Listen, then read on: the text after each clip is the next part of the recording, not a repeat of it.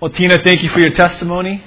We praise God for the work that God has done in your life. And as we say so often to all those who have given testimony at church, we look forward to how God will cause you to grow into a mighty and faithful woman of God. If you have not heard or read about Keisha Smith's salvation, please log on to our church website as soon as you can. And in the members sharing section, she has shared with us her salvation testimony, how this past Monday God called her to Himself and she repented of her sins and she submitted herself to the Lordship of Christ. So encouraged by reading her testimony. You'll be encouraged as well. Please do so as soon as you can. We are back in our study of John 17, part 3 of what looks to be a 20, 30, 40 part sermon or study in this chapter. Review the outline. Once again, verses 1 through 5. Our Lord prays for Himself as He faces the climax of His earthly life. He prays that He might be glorified through the cross. Verses 1 through 5. Verses 6 through 19, our Lord turns His attention and His prayers to His apostles, to whom He has manifested the Father's name. And He prays for their sanctification, verses 6 through 19. And then verses 20 through 26, our Lord prays for us. He prays for Cornerstone Bible Church. And He continues to pray for us. The book of Hebrews tells us that our Lord sits at the right hand of the throne of the King. And He intercedes for us by name. He's praying for you. He's praying for me. And He's praying for our sanctification and also that we would be united in Christ. That we would be one just as He is one with God the Father. Praise for the unity of the church. The simple outline that will guide us through our study of John 17 is that Christ will be glorified, the apostles sanctified, and the believers of the New Testament church, you and I, that we would be unified. We would continue our study and we will close the first section of our study this morning. Well, this past week I was reeling from a blessed time at the retreat. And though I got in some good hours of exercise on Saturday afternoon at the picnic, dodgeball didn't turn out the way I wanted. But I was sufficiently satisfied with the shots that I did get in while I could. Then you guys gave me a lot more than I gave out, but I'm content. And then we're able to exercise a little bit on Sunday as well. But this past week, I was after a few days of just sitting in my study, reading and preparing. Late, I think Wednesday or Thursday night, I needed to get some exercise in, so I went to the local 24-hour fitness. I rarely go this late. Around 10 p.m. at night, went out to 24-hour fitness to play some ball. Well, when I got there, I already saw that our brother from Cornerstone was already playing. Apparent by his shirt soaked in sweat that he had been there at least for a few hours. And after we had been playing for for about an hour, we had both lost or something. We're sitting there in the corner of the gym together. And he turned to me and he asked me what my prayer requests were. And he wanted fellowship through sharing of prayer requests. Well, I told him my prayer request is that one day I would come to play ball and not see him here. All right, that's my first prayer request. That was a joke. Okay. I shared with him my prayer requests. And then I asked him what his prayer requests were. And he shared with me his prayer requests. And I thought about it on the drive home as I was praying for him. This is how believers fellowship. Right? This is how believers fellowship. We don't say, how was your day? Oh, it was good. How was your day? Oh, it was good. Right? Good weather. Did you see the game? Right? What are you going to do this weekend? That's not how believers fellowship. Believers are interested in what is in each other's hearts. And therefore, we ask, brother, what is burdening your heart? What are you petitioning before our God? When you get on your knees at night, when you wake up in the morning and call upon the name of our Lord, What rises from your heart? What is your prayer request? This is how believers fellowship. This is how we manifest, as Priolo said. This is how we reveal ourselves to one another, by sharing prayer requests and by praying for one another. And so, John 17 gives us a unique opportunity to fellowship with Christ. Because John 17 again is a recording of Christ's prayer on the eve of His death. His prayers to God. So this is how we discover Christ. This is how Christ manifests God the Father through the Holy Spirit. And this is how we learn about the Trinity. We discover Christ not by miracle here, not by parable, and not by a sermon. We learn about Christ and God the Father through His prayer. Luther's quote concerning this passage, he said, "This is truly beyond measure a warm and hearty prayer. He opens the depths of His heart, both in reference to us and to His Father, and He pours them all out." He cuts open His heart and He pours them all out. His prayer sounds so honest, so simple, so deep, so rich, so wide, no one indeed can fathom it, end quote. Christ bears open His heart to us, and He prayed it aloud. We talked about that weeks ago. He could have prayed this prayer in silence. He could have prayed this prayer separated from the disciples. But instead, with the disciples gathered around Him, He prayed it audibly so that they might hear, that they might record it, that John might record it, and that we might know it intimately. So that we might know what is in the heart of Christ. Now, what is in the heart of Christ? What is in Christ's heart? On the evening before His humiliation, before His suffering, His torture, His awful death on the cross, what is in His heart? Through this prayer, we discover that in His heart there was a singular and all-consuming passion to glorify God the Father. The word glory occurs 5 times in this prayer. And that tells us that just as the glory of God is prominent in this prayer and prominent in the first part of this prayer, that His heart was filled with one longing, one desire, one cry, was God's glory, the Father's glory. This is where we last left off. Verse 1, Christ's petition to the Father, where He cried out, "Father, glorify Your Son. Glorify Your Son." We have noted that the glory of God is the revelation of God. It's the manifestation of God. Glory is by way which God makes Himself visible to us because He is invisible. No man has seen God, can see God, because one of His core attributes is that He is invisible. And therefore His attributes are invisible. But through His glory, He reveals to us not just His nature or essence, but also His attributes. So through God's glory, the invisible God is made invisible. Through God's glory, what is incomprehensible to man is made comprehensible. God condescends to us and reveals Himself in a way that can be comprehended by limited man. So glory then is the display, manifestation of the full holiness and the invisible splendor of God. And Christ's prayer is this: Father, glorify Your Son. Before that, He had prefaced it with, the hour has come. The hour has come. And that hour, through our study of the Gospel of John, we know that it's tied to the cross.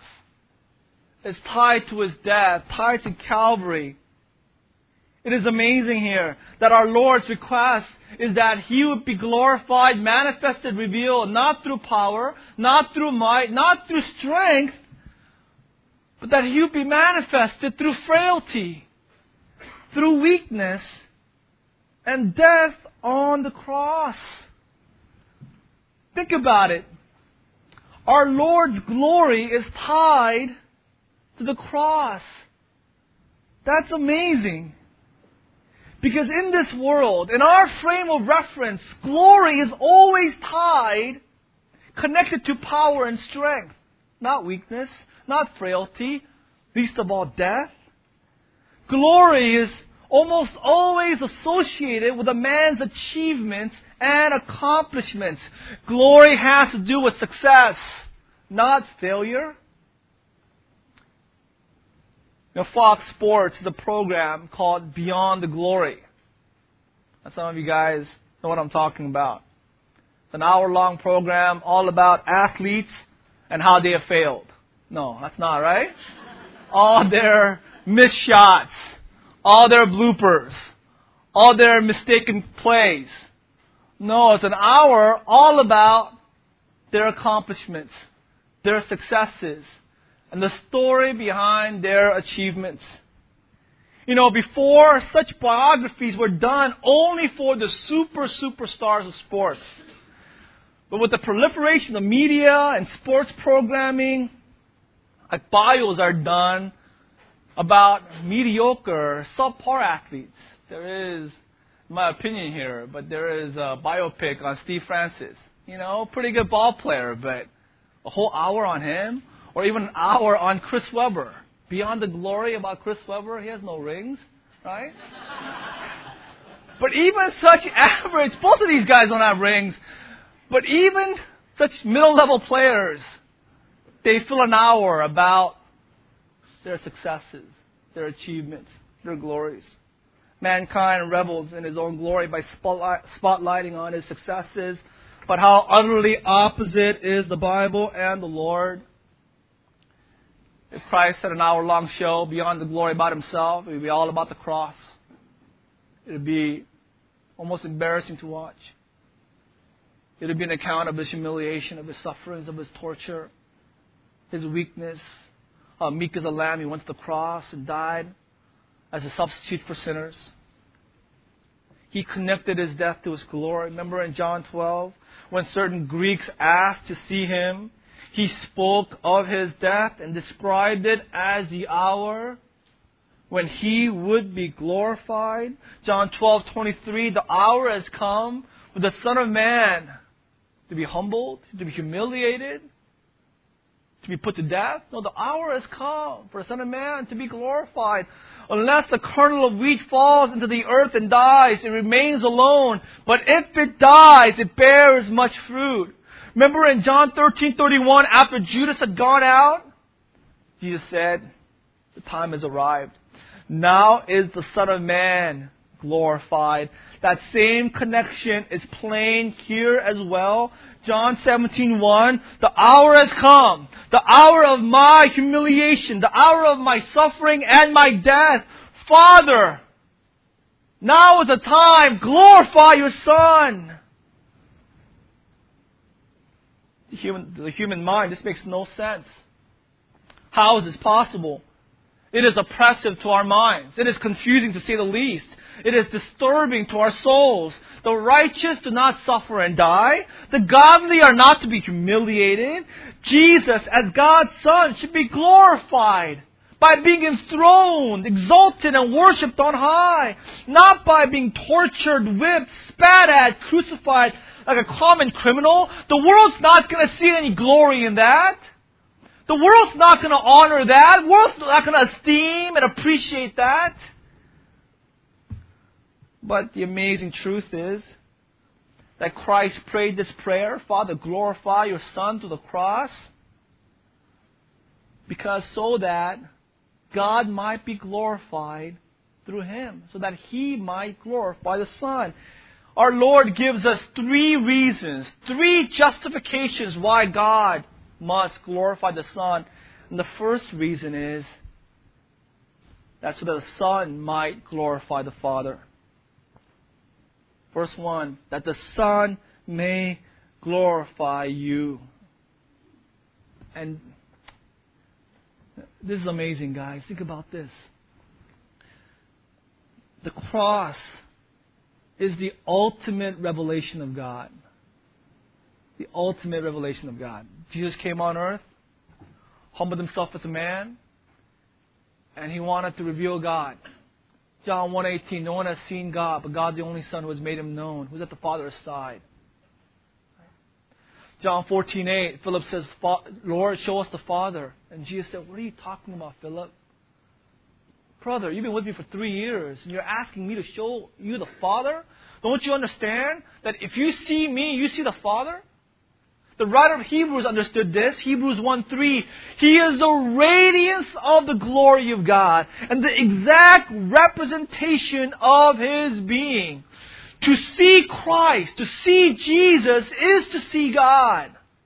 He is the revelation of God. He is the glory of God. He is the divine radiance, the manifestation of God in flesh on the earth. So to study Christ, to study God. He is the ultimate revelation of God. The greatest manifestation of God's invisible qualities. We had bits and pieces. We had spotty revelation in the Old Testament. But we have the fullness of God and deity in a man, Jesus Christ. The most powerful and once for all proclamation is seen in Christ. See it through His life. See it through His miracles. We see it through His teachings. We see it through His character. And even in Christ's revelation of God, the height, the greatest revelation of God is not seen when He stilled the waves. And imagine, Hurricane Katrina, Category 5 hurricane. Christ walks in the scene and it's still. The wind stops. 175 miles per hour is reduced to 0. That's not the greatest manifestation of God's glory. Imagine there is someone who is sick, paralyzed since birth. Christ touches him. He gets up and runs. Right? Runs a marathon. Not the greatest manifestation. Right? Someone is blind. Someone is deaf. Right? Someone is possessed by demons. A person is dead for 4 days. He calls him out from the grave and has dinner with him. Not the greatest manifestation of God. The greatest manifestation of God is seen on the cross. In Calvary. Not through Christ's achievements. Not through Christ's power and might.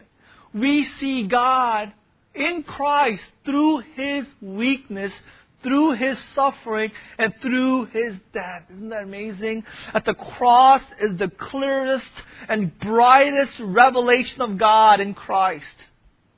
The cross is an awe-inspiring display of the invisible attributes of God's holiness, of God's justice, and God's love. I mean, it displays all of His attributes, but let me highlight to you 3 things that we see on the cross. We see the holiness of God. We see God's utter hatred for sin. I mean, you want to see how much God hates sin? Look at the cross. Like, why didn't Jesus just die by being thrown off a cliff? Why not just get beheaded? Right? Why not die of old age? Why the cross? One of the reasons is that God might depict the heinousness of our sins and how much He hates sin. And when sin is placed on His only Son whom He loved, this is how He treats sin. This is how He punishes sin. This is His wrath and anger towards sin. So we see in the cross and the ugliness of the cross just the intensity, the gravity of God's holiness. We see God's utter refusal to compromise with sin. Utter refusal. Parents might at times discipline their child because it is so hard to discipline their child, to spank his or her child. They might compromise, overlook sin. I didn't see that. You just disobeyed me blatantly, but I choose to ignore it. I choose to overlook it. I choose to pretend that it didn't exist. Okay, I will discipline you, but I'll just give you, a bad look, or intimidating look, or maybe a harsh raising of the voice. We might do that because we're unholy. We're unrighteous. We're comfortable with compromising with sin in our own lives and above all in others. But we see in God, when sin is laid upon His only Son, we see no compromise. We see no easing of the punishment. We see no holding back of the hand. We see God in the fullness of wrath pouring it out on His only Son. On the cross of Christ, we see God's justice in His condemning it in the person of His own Son. We see God in His complete righteousness. He shows no favoritism, no partiality. He is completely just. Therefore, He is just to punish us of our sins, because when sin was placed upon His Son, He punished Him. He judged Him. And in the cross, we see the glory of God's love. We see the love of God. The price that was paid to secure our salvation, to secure our adoption. As Christians, we look at the cross and we see the cost for our adoption. How much it costs God to adopt us. And we're in Montana. We came upon, in Montana, there are not many Asians out there, right? So wherever we went, we got, some interesting, conversation responses. It was all good with us, right? And we're in the public pool one day, and one girl comes to Surin and says, "Hey, is Emma from China? Did you guys adopt her?" And Surin's like, "No, not really. Why?" "Because we adopted a girl from China." Well, is that right? So we talk. Surin talks to the parents. We come and talk to the parents, and they're Christians. And they adopted a girl named Annette from China, and they were telling us a story how they were sitting at church, and someone was talking about adoption, and they had $25,000 they had saved up to remodel their house. And the mom was thinking, "What are we doing? We don't need to remodel our house. That's so vain. That's so selfish." She prayed in her heart, "God, I would love to use this money to adopt a child from a foreign country." They got in the car, and the husband, she didn't say anything. The husband said, "Honey, what are we doing? Wasting our money, wasting our lives, remodeling a house that's going to get destroyed. Let's use this money to adopt a child." So they did. They spent $25,000 to adopt Annette, who was abandoned by a river in China, left for dead. And here she is, adopted by a Christian couple, and the whole family loves her. It cost them $25,000 to adopt her.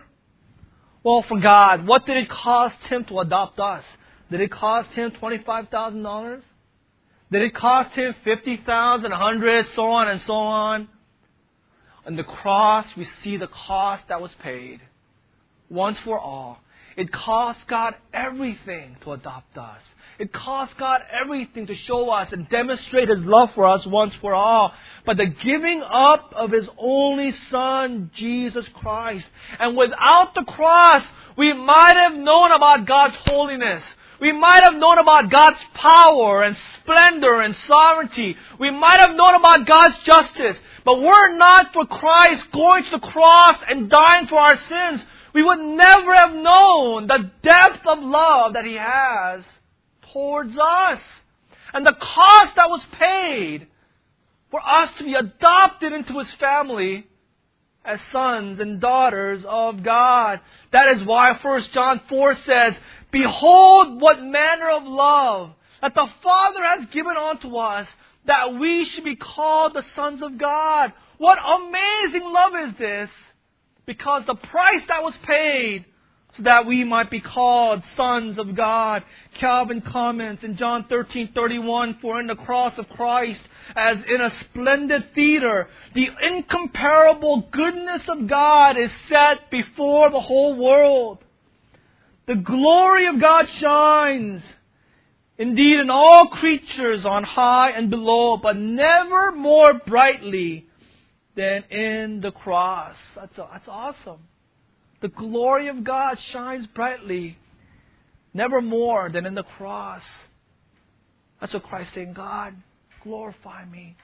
Help me, sustain me, strengthen me through the cross so that I might reveal what an awesome God you are to this world and to your people.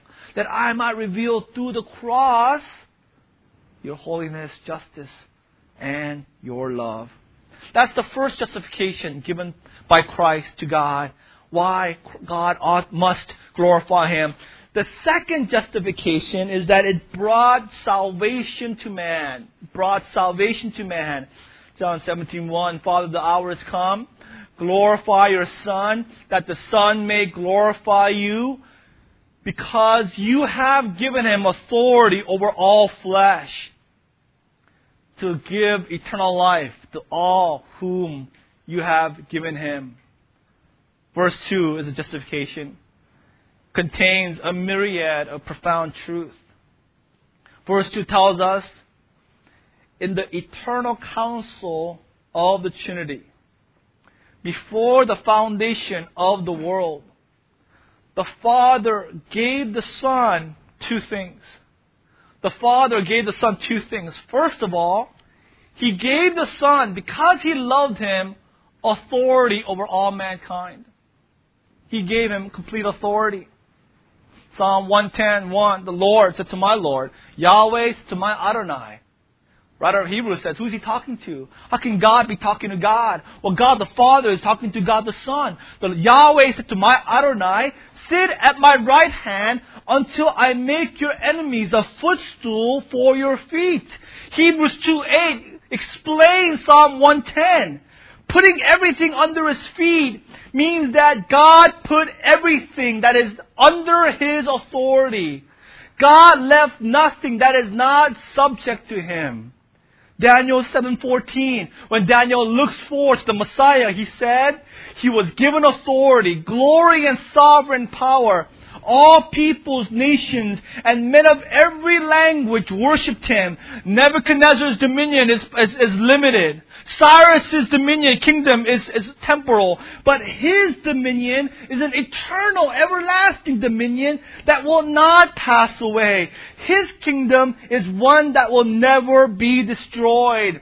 Matthew 11:27, Christ said, all things have been committed to me by my Father. Matthew 28:18, Jesus said, all authority in heaven and earth has been given to me. John 3:35, the Father loves the Son and has placed everything in His hands.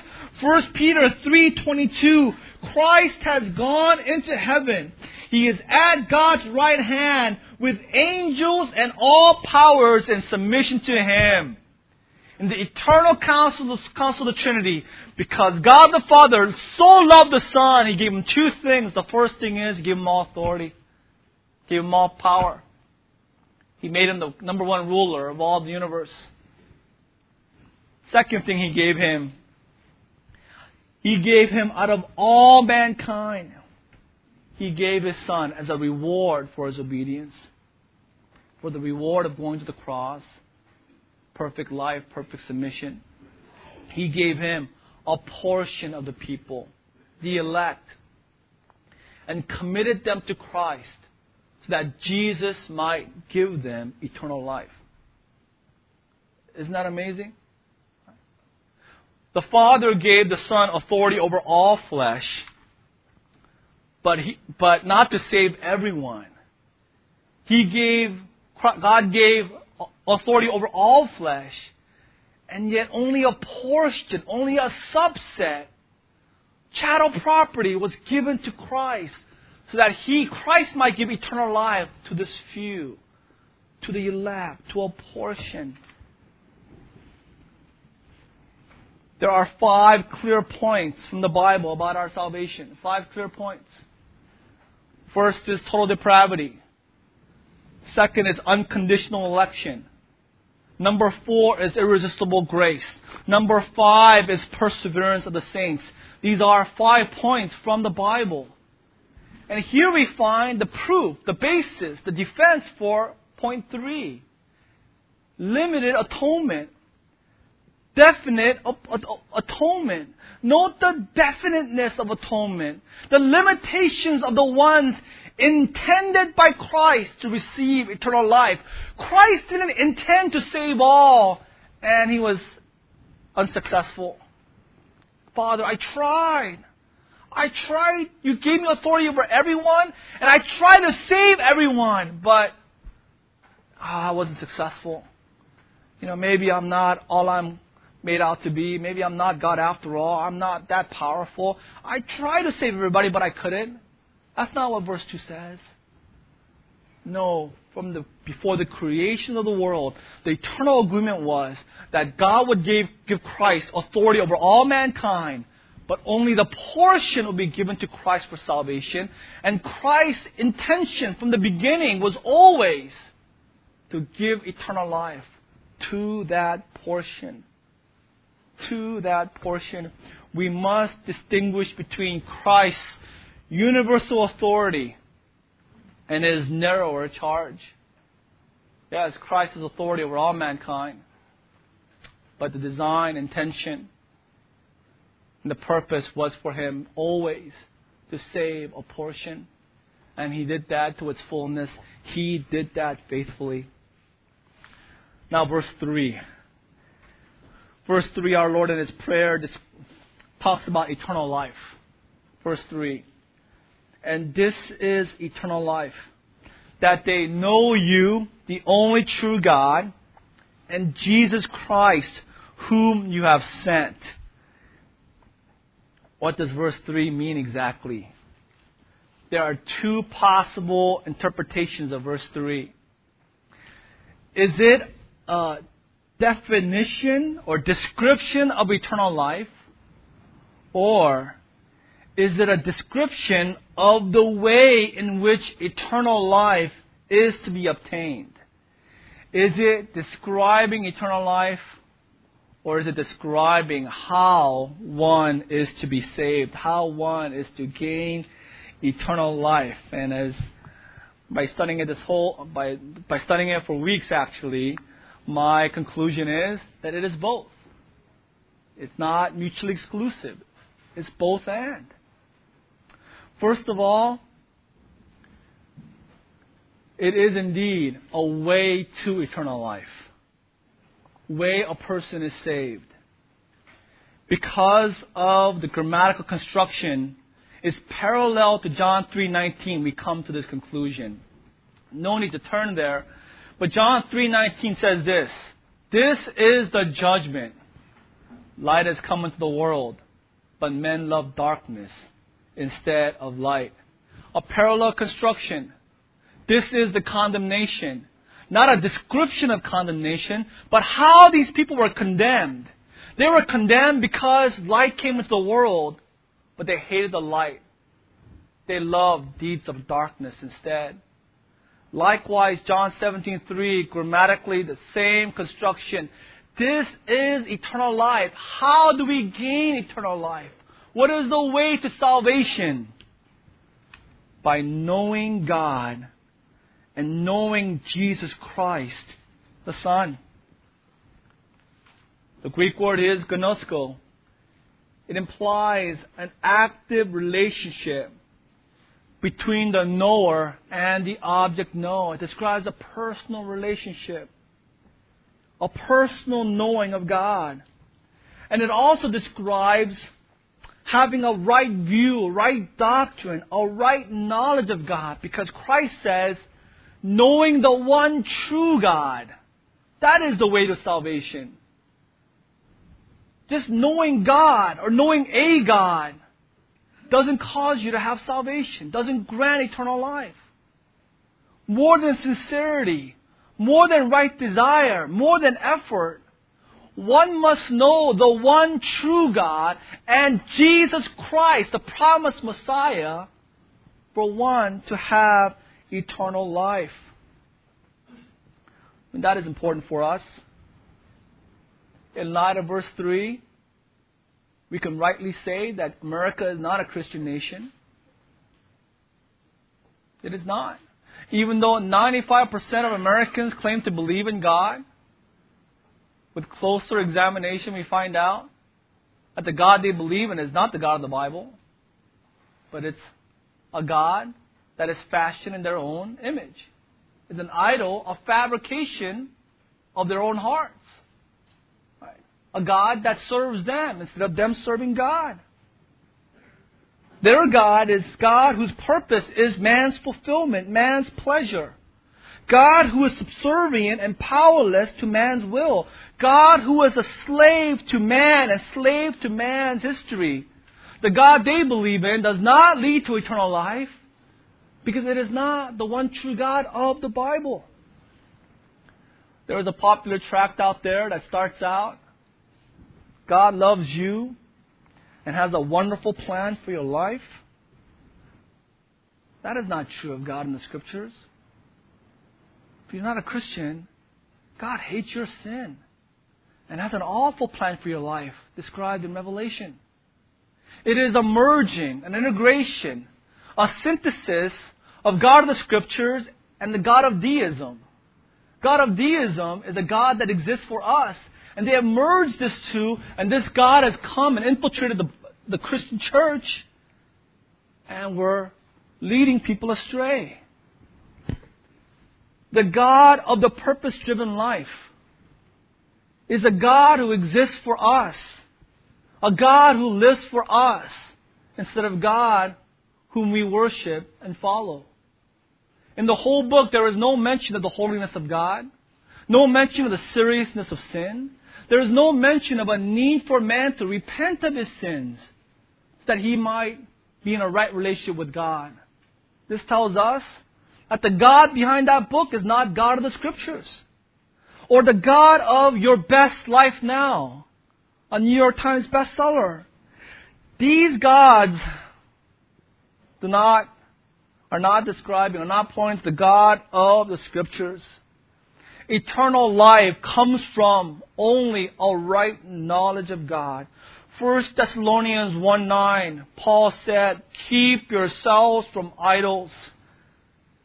We don't have these little figurines in our house that we bow to. We put rice cakes out to and burn candles to. I think most of us, if not all of us, don't have that. But the idols of our age, of our generation, are these these gods fashioned in the image of man, propagated by the media machine of pop Christianity. God who is sanitized and declawed of His holiness and righteousness, where God has become a buddy, a pal, an old friend, a cosmic Santa Claus that exists for us, exists for our needs, lives to please us. David Wells said in his book, No Place for Truth, the modern church has turned to a God that we can use rather than to a God we must obey. We have turned to a God who will fulfill our needs rather than to a God before whom we must surrender our rights to ourselves. He is a God who is for us and for our satisfaction. In the marketplace, everything is for us, for our pleasure, for our satisfaction. And we have come to assume that it must be so in the church as well. And so we transform the God of mercy into the God who is at our mercy. If the sunshine of His grace fails to warm us as we expect, if He fails to shower prosperity and success on us, we find ourselves unable to believe or worship Him anymore. It's right for us to quote Pastor Steve Lawson of All Days Today.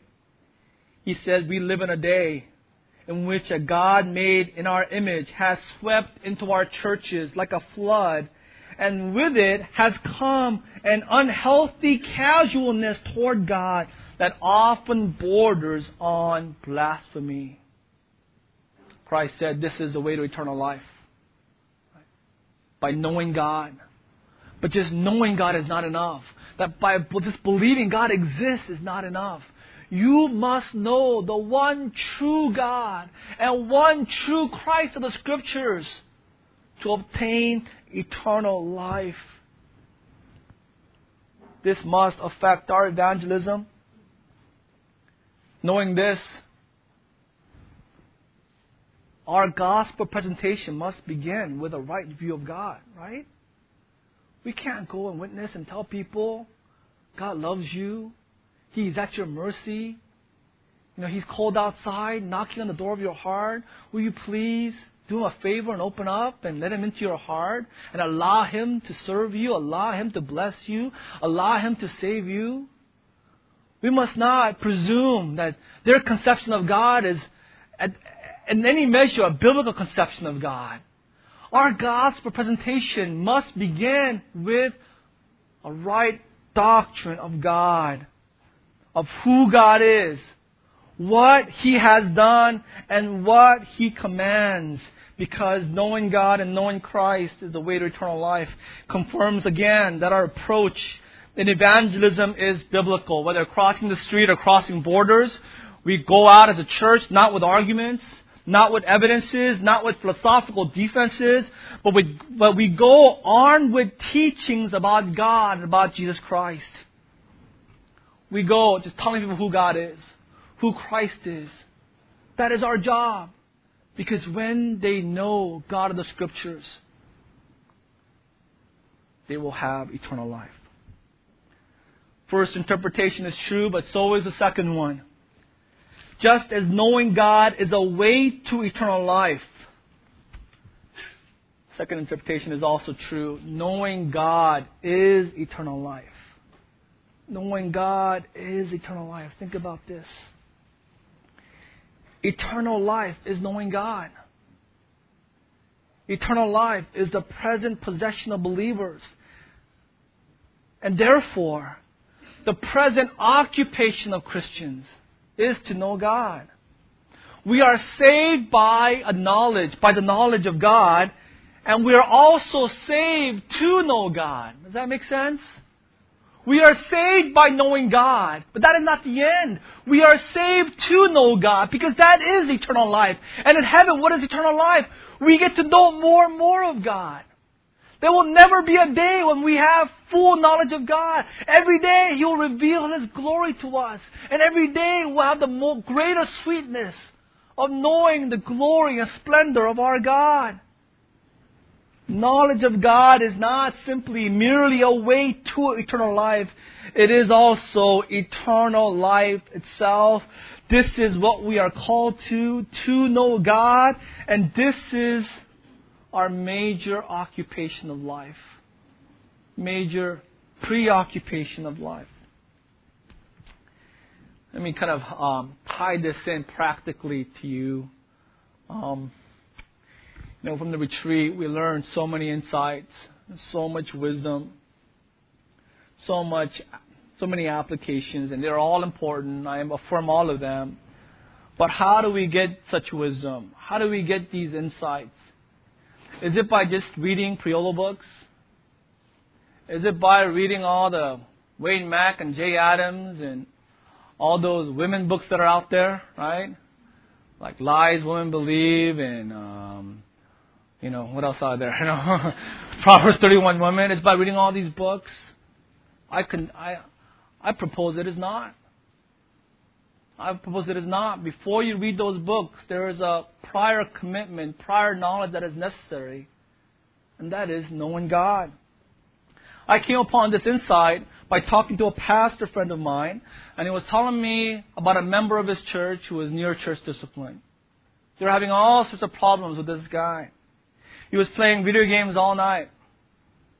He was prideful, stubborn. He was utterly lazy. He has not held down a job for over 6 months. And I can't go along because some of you guys might figure out who he is. No, I'm just kidding. He had an unbiblical relationship with a girl. He was self-willed. Well, you might say, he needs to go see a biblical counselor. But the crazy thing is, he is a graduate of the Master's College, the Master's Program in Biblical Counseling. He is a certified biblical counselor. Right? He is certified by NANC. And yet, he's lazy. He's full of pride. He's selfish. He has unbiblical relationship with a girl. Right? He is self-willed. He is a burden, a source of grief and sorrow to the elders of His church. How is this possible? Because reading books and getting a degree or graduating from a college or seminary doesn't give you insight or wisdom. Doesn't give you maturity. Doesn't give you humility. No. If the foundation of those things are not built upon knowledge of God, knowing God, not oida knowing God, knowing the subject of God, about God, but gnosko, without a personal relationship with the one true God and Jesus Christ, all those things puff a man up. A degree gives him pride. Books read, placed on his library, placed prominently so that everyone who enters that room will see it, causes him to think highly of himself and causes him to be self-willed and against God because of his pride. All that knowledge and training apart from a personal, vibrant relationship and knowledge of God is in vain, results in pride and self-dependence. Let me quote to you a lengthy quote by Charles Haddon Spurgeon. Quote, "It has been said by someone that the proper study of mankind is man. I will not oppose the idea, but I believe it is equally true that the proper study of God's elect is God. The proper study of a Christian is the Godhead, the highest science, the loftiest speculation, the mightiest philosophy which can ever engage the attention of a child of God is the name, nature, person, work, doings, and the existence of the great God whom He calls His Father. There is something exceedingly improving to the mind in a contemplation of the divinity. It is a subject so vast that all our thoughts are lost in its immensity, so deep that our pride is drowned in its infinity. Other subjects we can compass and grapple with. In them we feel a kind of self-content and go away with a thought, behold, I am wise.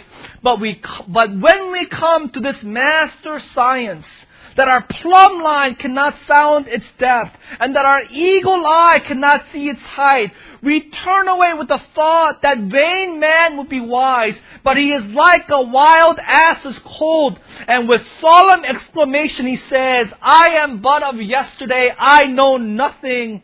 No subject of contemplation will tend to humble the mind than thoughts of God. But while the subject humbles the mind, it also expands it. He who often thinks of God will have a larger mind than the man who simply plods around this narrow globe.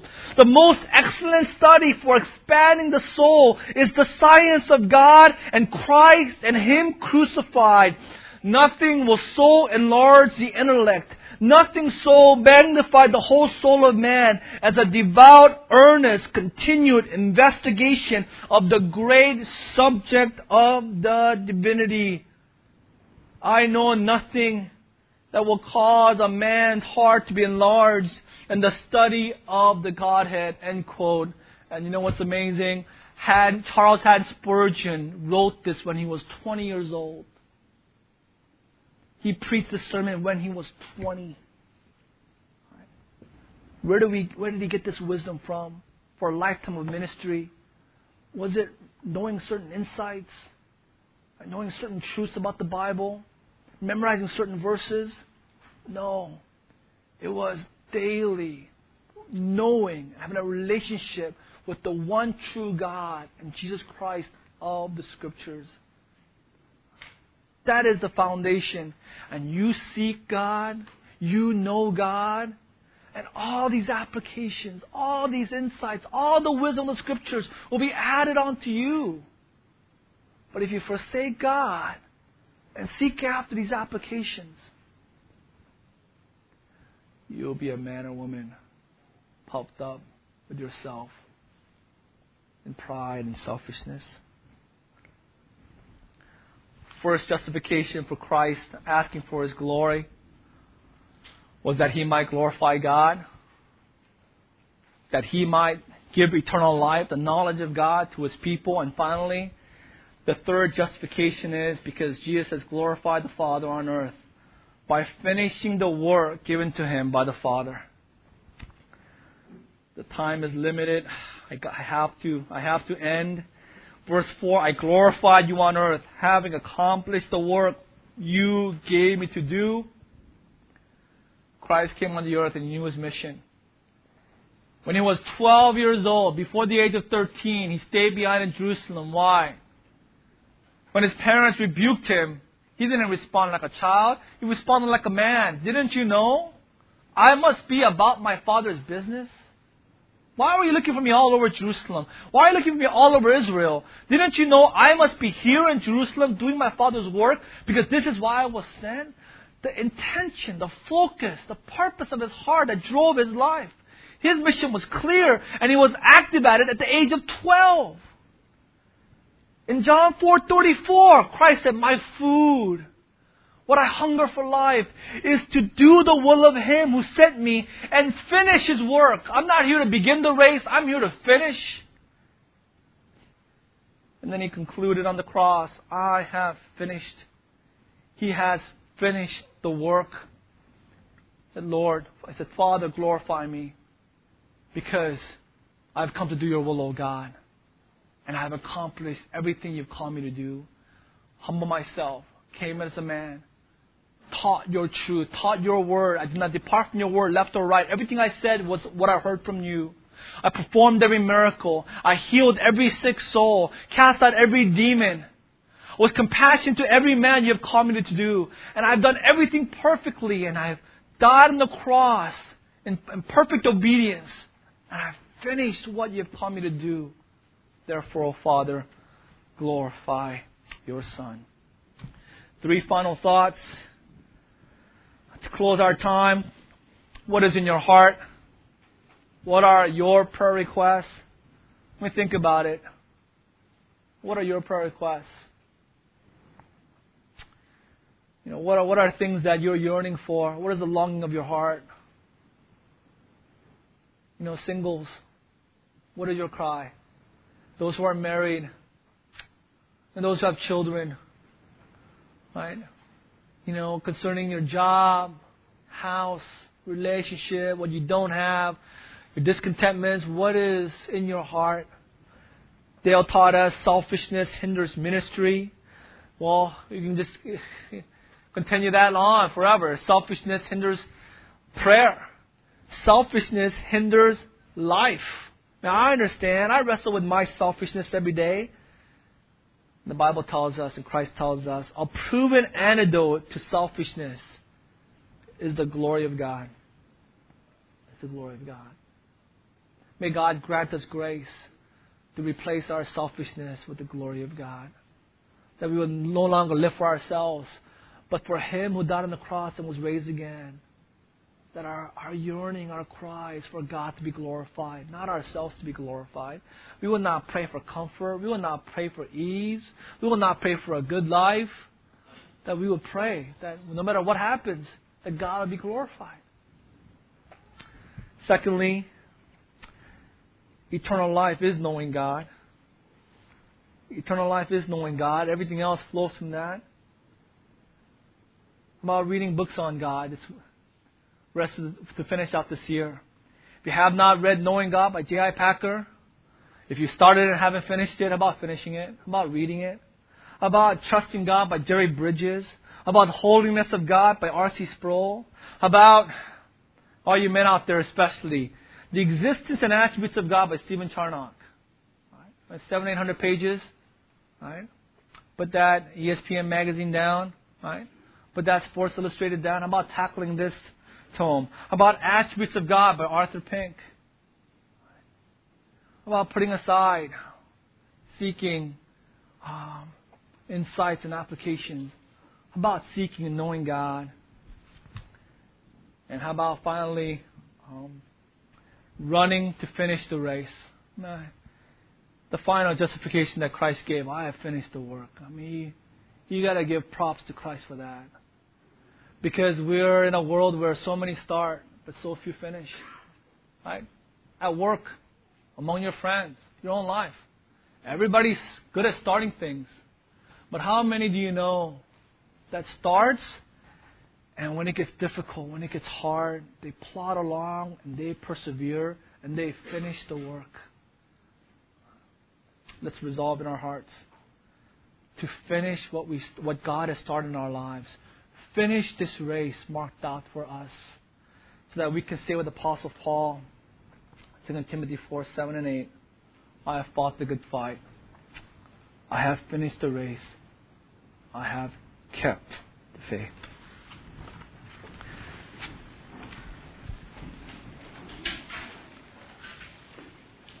Oh, Father, we thank you so much that you've given us a glimpse into the heart of Christ. That as Christ poured out His heart, we were there with our cups to take it in. We confess and acknowledge our cups are small. And yet our desire, oh Lord, is for our minds and our hearts to be fully consumed by the prayer of Christ in the eve of His death. Oh Lord, there are just so many things that we need to pray for and we need. Oh Lord, may our hearts be consumed with Your glory.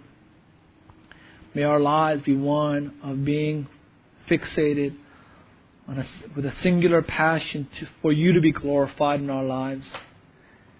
And to that end, oh Lord, may we know You. May we pursue You.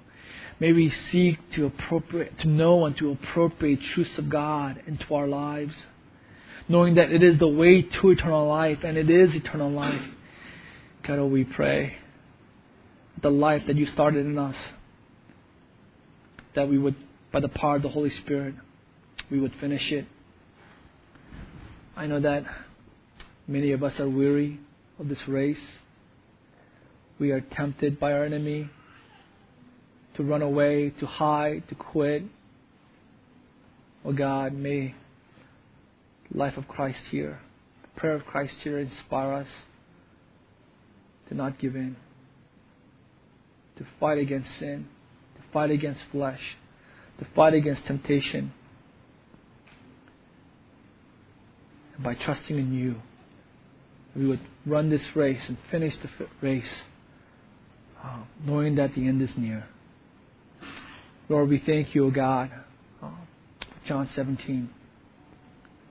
May Christ's prayer humble us and inspire us to obey. In Jesus' name, amen.